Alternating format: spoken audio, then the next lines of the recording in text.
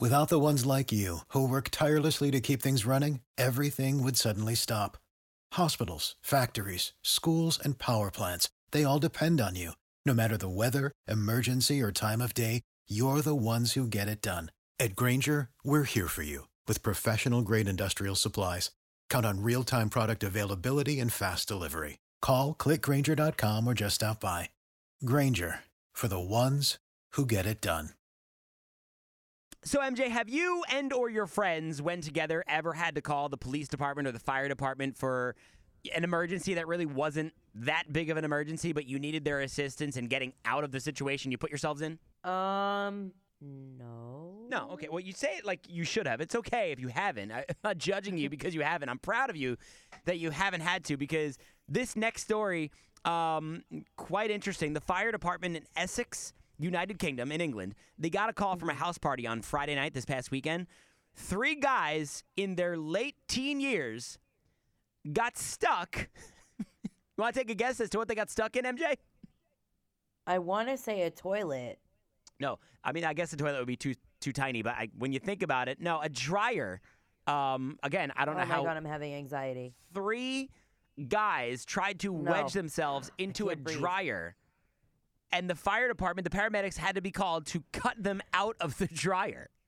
I'm actually doing breathing exercises because I'm so claustrophobic that just thinking about that is giving me anxiety. Yeah, you ever see like people that put themselves into a dryer, they wedge themselves and close the door like they think it's funny? No, I've never seen that. I didn't think that was a thing. Now, my question is, was it one of those... How bored are you? Like, what else do you not...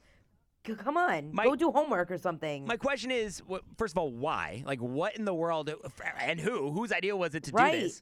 And was it one of those dryers that's like front-facing where the door opens up, like you pull it out? Right, or do you is it on top? Was it a top one, too? Because I would think the top one is probably easier to fit yourself into. I mean, there's no way that 3 guys... Wait, I don't know if I've ever seen a top dryer. I've seen a top washer.